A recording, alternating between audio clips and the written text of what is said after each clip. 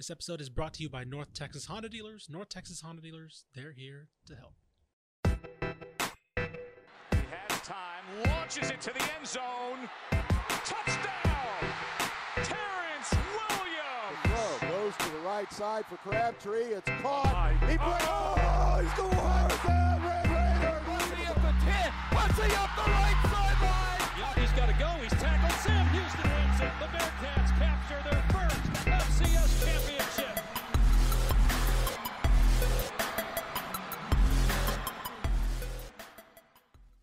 Welcome, everybody, to the Republic of Football. I am your host, Mike Craven, joined here by Corey Hogue for our Small College Podcast edition. Going into week 4 already. We're basically 25% done with the regular season at the college football level at every division. We'll talk, FCS, Division II, Division III, a little bit of JUCO in here as well during this episode.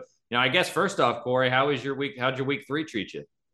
It was really good for me. And I got to ask you, though, Mike, because I realized something this weekend. I was covering the Cowboys game, and they had this 2-minute warning. And I want to know how in the world we're able to make it through high school and college games without raising awareness of how much time is left on the clock.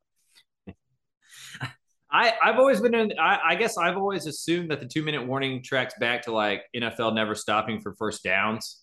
And that just kind of creating another stoppage of clock type thing that you don't need in college and high school. Because the last thing we need in college football, and this may be blasphemy to say, is longer games. The games are already too long. We need to speed it up a little bit. But yeah, the 2-minute warning is kind of an outdated, weird. It's probably TV commercial stuff too, as well, to kind of have a mandatory break in there for the NFL games to get one more. Another thing, read in there.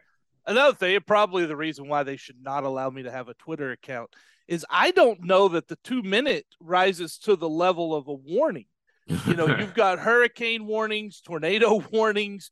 That doesn't seem to need the same reaction from me, but apparently the NFL thinks it does. We got a pretty big week 4 ahead of us at the small college level. We'll get to that here in a little bit. First, for those who are new, we kind of review 3 or 4 of the biggest games from the previous week, and then we preview 3 or 4 games from the upcoming week. So we'll start with the review section in a game that Corey was at in person in Arlington. Texas Southern beat Southern 24-0.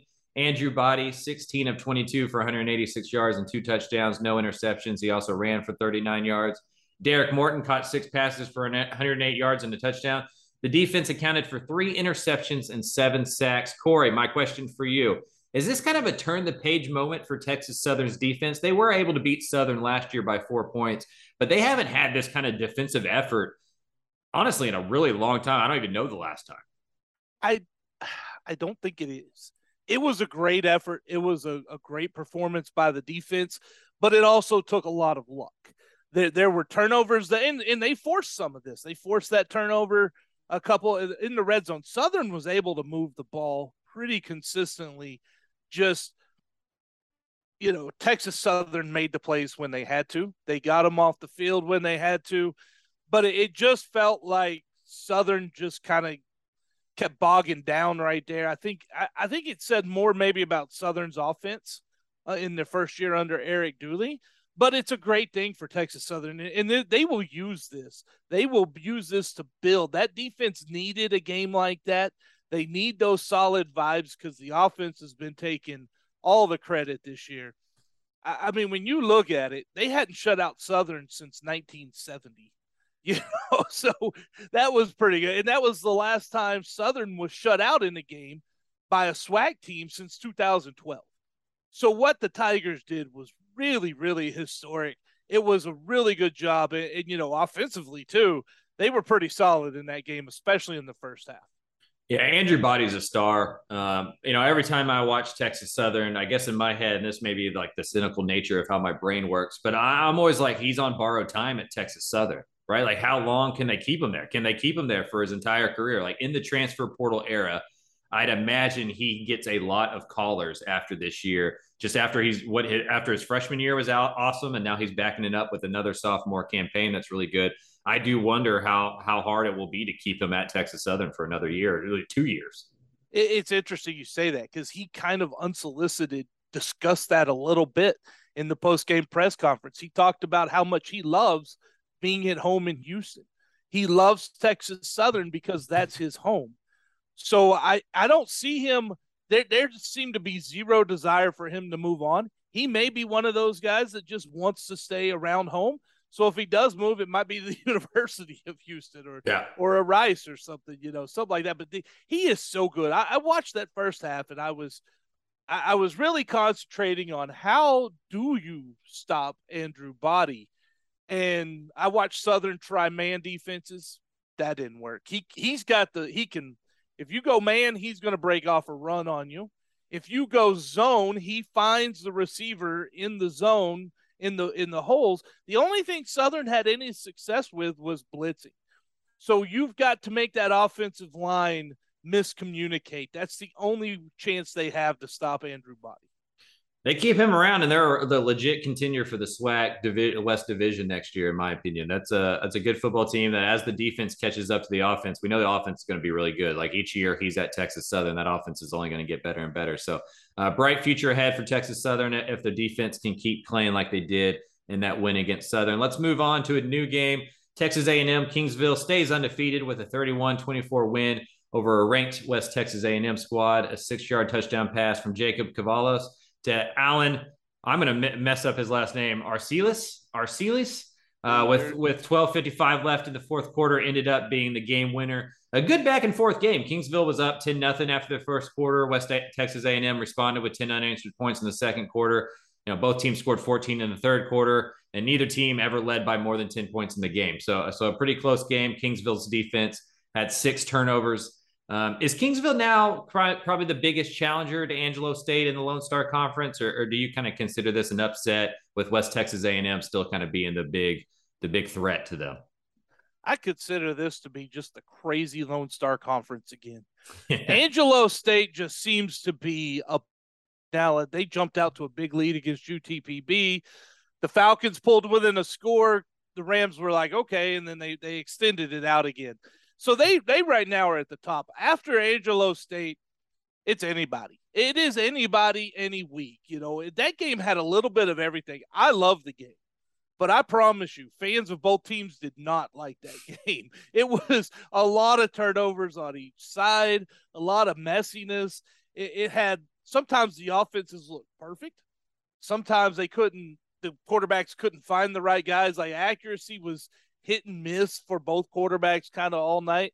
And then you had officiating crew issues and some I'm not going to get into in the blitz, but I'll discuss here. The end of that game, West Texas A&M, it was kind of a messy situation.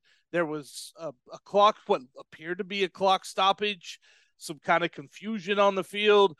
Then the officials wound the clock again. Then they stopped and they put more time on the clock, but less than 40 seconds. And then started it again so that Kingsville didn't have to take another. It really left a lot of frustration, and there is a lot of frustration in West Texas right now. This is kind of more of the same. This is what we wanted to see. Can they be consistent and handle success? And the answer last week was no. They get another chance this week, and they very well could go into Angelo and knock them off. But this is that was kind of a litmus test for Hunter Hughes there and the fans. And so we'll see how the Buffs can respond to that. Kingsville needed that. They needed somebody to finally push them. They had not played anyone. I didn't know what to expect of them, to be honest with you, but they have a really solid running game. They can really move the ball. They've got a real quick back. And then Jacob Cavazos, he was very – if he misses high a lot of times. But against the zone, he was eating up West Texas zone, and there was a few blown coverages in that as well. So I think Kingsville, they still have the hardest games ahead of them. They have probably the hardest travel schedule. So how they manage that the rest of this season is going to be pretty telling. And then the other thing is health. They just don't quite have the depth they need yet. Yeah, never boring in the Lone Star Conference. Never boring at all. Next game up on our review section here, Texas Wesleyan lost its first game of the season 27-22 to Ottawa University, Arizona. The Rams moved the ball, but had to settle for 5 different field goals. Running back Ernie Caesar had 151 yards rushing. Dalton Dale passed for 130 yards, ran for 65 more. Dylan Petway led the defense with 12 tackles and a forced fumble. Jay Reed had what I think, this is an awesome stat line, by the way. Defender Jay Reed, 9 tackles, recovered a fumble, recorded an interception, broke up 3 passes. That's doing about everything that you can do. Yeah, how big of a loss is this for Westland? You know, how concerning is it that they weren't able to finish those drives? Because if they finish those drives, they win this game, you know, pretty handily. That's what it all comes down to. The loss is heartbreaking. It is hard to watch when I watched the film after the game. Multiple coaches, you could tell the kind of the mood with the coaches. They're gonna. That's where the players are getting it from. Coaches were just doubled over. You know, it was a heartbreaking loss. That was the game they knew they were ready to make the statement. And you know what? They are. They are right there. They are with the best teams in NAIA. But when you're at that level and then you've got 2 even teams, the game of football comes down to 2 things. Do you score touchdowns in the red zone? And do you convert on 3rd and 4th down? Typically, 3rd and 4th down conversions will be right about even, and they were in this game. But the difference was red zone. 6 red zone opportunities for the Rams, 4 field goals, no touchdowns. Whereas Ottawa had 5 chances. 4 times they scored, 2 of them were touchdowns. It's the ultimate difference in the game. And the Rams even threatened at the end. I feel like they probably, when they got in yesterday, said, you know what? We were the better team. We just need to learn how to execute. And that's that experience. They haven't been here before. So now they know to work on that execution. You start drilling into those details on your team. That's when you know your team has got a chance to be really, really good. Yeah, I mean, learning how to win is a process. And Texas Wesleyan's still undergoing that process. That's true at every level, high school, college, professional ranks, you know, like the Detroit Lions, right? Talked about that at Hard Knocks, like all off season and stuff. And so, learning how to win is not as simple as just like, oh, well, you just go win. You know, you have to learn how to get through those kind of tense moments, how to thrive through that, and how to expect to finish a game. So, you know, some baby steps there for Texas Wesleyan to step back. Our last game. Sorry, go ahead. I'm sorry. One other thing I want to throw in there is, for Texas Wesleyan, they are so talented and they are so good that there's only 1 or 2 games a year they get like that until they reach possibly the playoffs. So that's why it's so hard to learn how to win for a lot of these teams. It's got to come in teams that you kind of even up against. Yep.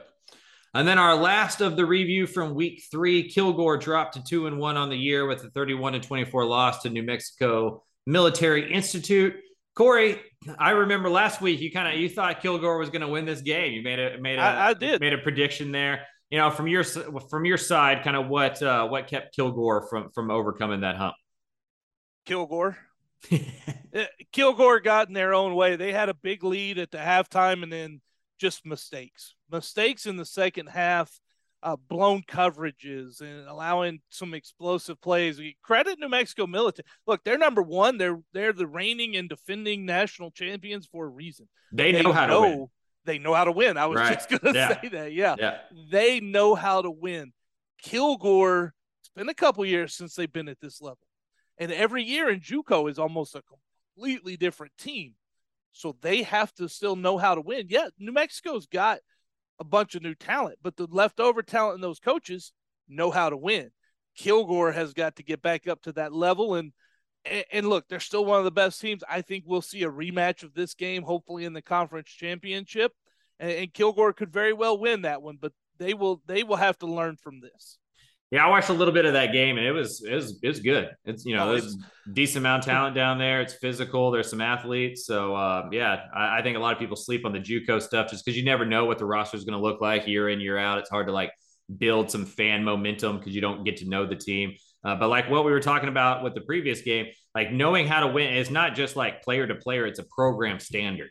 Yeah. And like, you know, MMI has that, and Kilgore is working towards that.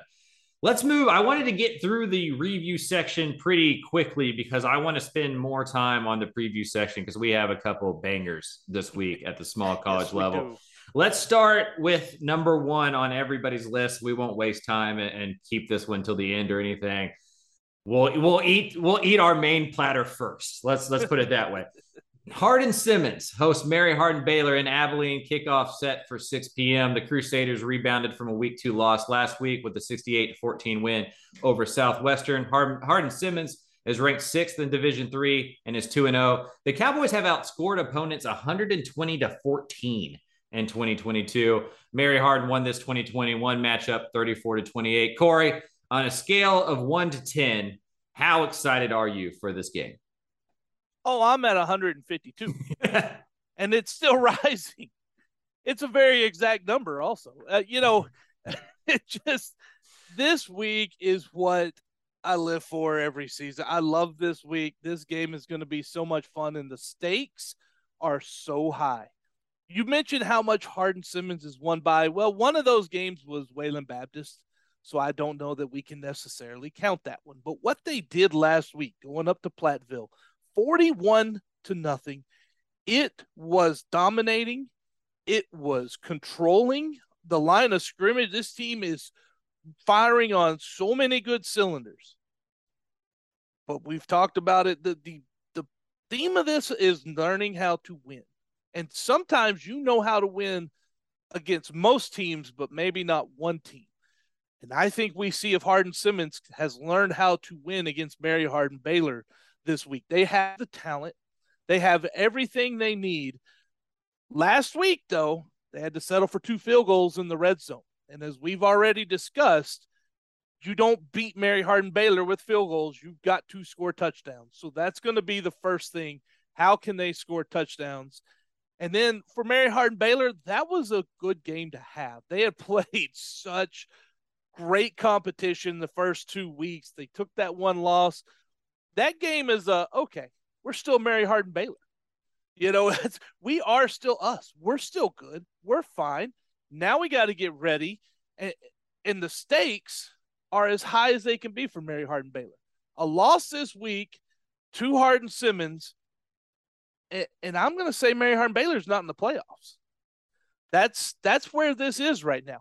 Can Hardin-Simmons get in the playoffs with a loss? I think so. But a win will guarantee them the playoffs as long as disaster doesn't strike, right? So that really is, honestly, the Division III playoffs for these teams starts Saturday night. It's always crazy, but that's what I love about a playoff system that we're starting to get some of in the college, in the FBS ranks too.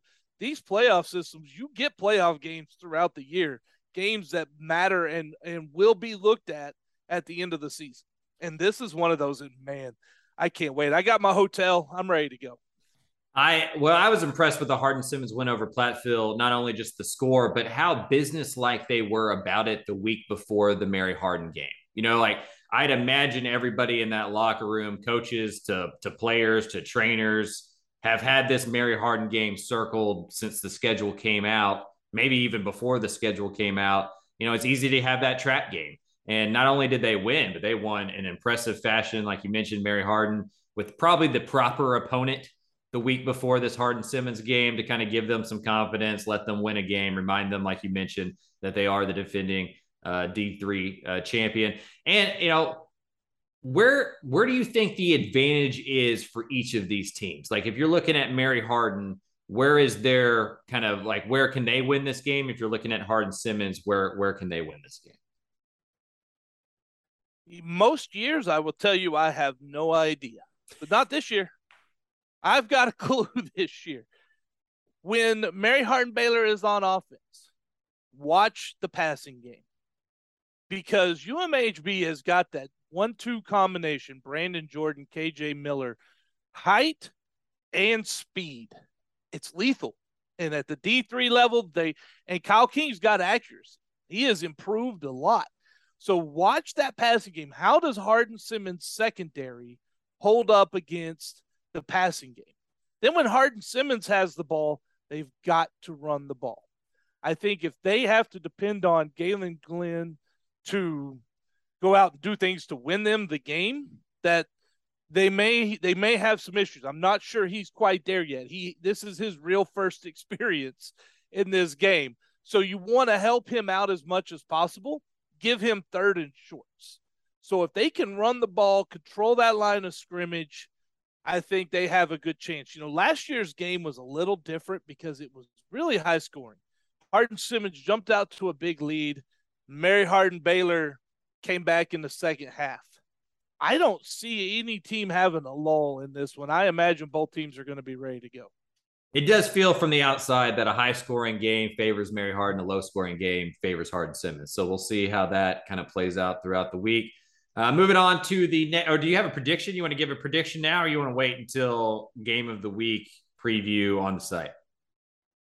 I would give it if I had it yet. And I haven't, I'm still kind of going through the weekend games and trying to get through last weekend. I'm going to start turning the page to this weekend later today. And then I'll really start digging into the numbers and hopefully come up with a prediction. And either way, I'm going to make somebody angry. So I'll hear about it Saturday. It's always fun. Just to remind everybody, we did have Hardin Simmons winning that conference this year. So that's a little hint, maybe a little hint towards the prediction. Up next, another really awesome game here at the small college level. West Texas A&M at Angelo State, kickoff set for 6 p.m. West Texas coming off a loss to Texas A&M Kingsville that we discussed a little bit earlier. Angelo State is undefeated and ranked 4th in the country. Corey, you think Angelo State's a national title contender? We released the new Texas 47 this morning on Tuesday. For those listening out there, please go check that out, texasfootball.com. You got any worries for an upset this week, or you think Angelo State rolls? On paper, Angelo State rolls. But see, there's 3 types of games in college football, Mike, especially at the sub FBS. You have games where you're more talented, you're just guaranteed to win. You have games where you're talented, the other team's a little more talented, so you might need some help, but with a little bit of help, winning the turnover battle, playing maybe really well, you pull off the upset. And then you have those games where both teams are just dead even. We had the dead even with Ottawa and Texas Wesleyan. This is that middle category. Angelo is a little better than West Texas A&M. But if the Rams don't take care of the ball and do the things they need to do, the WT can make them pay. And look, Angelo plays an aggressive defense. They play right up in your face, a lot of man-to-man. They're susceptible to getting beat deep. Permian beat them deep. Of course, they got MJ Link. I mean, he's really fast and really good. But West Texas A&M's got Nick Gerber, and if you got a receiver that can get some separation, you can get some explosive plays because Angelo is so aggressive in their defensive play calling, and they like to blitz so much. So that could be something. And then it's all about taking care of the football for Angelo State. Are they a national contender? Yes. You're now in the top 5 in the polls. You've proven that you can handle your business against the good teams, and you've proven that you can respond if a team kind of punches you a little bit like they did last week with Permian. So they're definitely in that national contender talk, but the talent level between an Angelo, a WT, throw in a Kingsville, maybe even a Midwestern in there, it's so even that one week you have 3 or 4 interceptions like you're not normally having, and then you're going to get beat. I really enjoy the Angelo State running game. It's going to be a good one here as well. That's another question too, is do they have Alfred Greer back? He was injured last week and he missed. So Nathaniel Omeyabu I getting his name right. I'm getting better at these names as we go. He was outstanding. Look, the offensive line is the key, but they do need Alfred Greer back also. That 1-2 punch is really solid. At the FCS level, Incarnate Word travels to southeastern Louisiana, Hammond, America, with kickoff set for 6 p.m. UIW has emerged as the state's best FCS program through the first quarter of the season. The offense is averaging 50 points a game, but the defensive improvement might be the most impressive part of the Cardinals season so far. The Lions have 2 losses, but both came to FBS programs. Chips on the table. My little brother played tight end at southeastern Louisiana, so I have a soft spot there for the Lions. Does Incarnate Word just continue to kind of roll here, or does that 1-2 record for Southeastern kind of give a little bit of a false security for the Cardinals? Oh, that's a false security. UIW better be ready because this could definitely be one of those trap games. Southeastern Louisiana is still really, really good. That is, and it's at SLU. So UIW is going to be really on their game. And yes, that defense is better. They've got a little more talent this year, but they're also getting a little more help than they had in previous years, and that's by the running game. Yeah. UIW, they had I think his name was Kevin Brown a couple years ago. He was pretty good. He was really solid. But now they focus more on the run. This running attack is really good. Lindsey Scott is great passing the ball. I saw him go to his third and one time fourth look to get a touchdown in last week's game against Prairie View. You can't stop a college quarterback who can go through that many reads. But when you've got three running backs, Marcus Cooper missed last game. I think he was sitting out with an injury, but Gerald Wiley came in and blew him up, and Isaiah Robinson. When you've got three running backs, an offensive line that makes enough of a hole, because these guys are all about the same. They're fast. They got a burst of speed. G.J. Kinney and staff have done a great job of finding these guys because when they see that hole and they cut towards it, they're through it. So that is the biggest key that's helping out this defense. They're not on the field near as long right now. Yeah, to your point, they're playing 10 or more fewer snaps a game through 3 games than they did last year. Some of that is just, like you said, the running game. And it feels like the UIW offense is a little bit slower. Not less explosive or anything like that, but just a little bit more methodical. It doesn't take much to be a little bit more methodical than an Eric Morris offense. But I do think, to your point, that has helped out the defensive line. You're just on the field less. You're going to give up fewer yards. You're going to give up fewer points. I think, and you're right. And I think a lot of times the most successful offenses, and I'm kind of starting to notice this at every level, are those that are medium tempo, not necessarily the slow down tempo like, say, an Army, or a really fast tempo like what Washington State has now with Morris. But when you keep the same players on the field, the defense can't substitute. Yep. So whether you're running a play in 10 seconds or you're running a play in 15 or 20 seconds with 20 seconds left on the play clock or 25, I don't think it's that big a difference. Now, I think that defense is still going to be tired, and you're just letting them kind of that extra few seconds may let it get in their head a little more. Like, man, I'm really tired. Then you hit them again. Then again, they go, man, I'm really getting tired. You keep doing it. Maybe that moderate tempo is the best because that seems to be the one that produces the most touchdowns. And I've watched a lot of football in the last few weeks. I think it's I kind of equate it to pitchers. You want to have multiple pitches. You don't want just a fastball or just a curveball or just a changeup. You want to be able to do all of those things just so you can dictate pace. There's some games where you need to play fast because you're behind. There's some games where you need to slow it down. Being able to kind of mix those up are really important. We're up against the clock, so real quick, the last one, Blinn at New Mexico Military Institute in NMMI is taking their tour around the state of Texas over the last 3 weeks. Blinn is 3-0 after a 21-13 win over Cisco College in week 3. The defense has only allowed 13 points all season, and that came in that Cisco College win last week. As we mentioned earlier, in MMI, beat Navarro in week 2, Kilgore in week 3. Real quick, Corey, just one, yes or no, a little bit more than that maybe. Can Blinn pull the upset this week?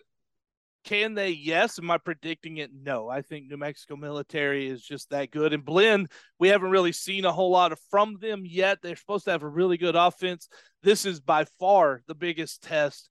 If they can pull this off, though, and we can get some of our redemption from our state here on New Mexico Military, just like Hardin Simmons gave us against Wisconsin last week. Thank you, Cowboys, for that W.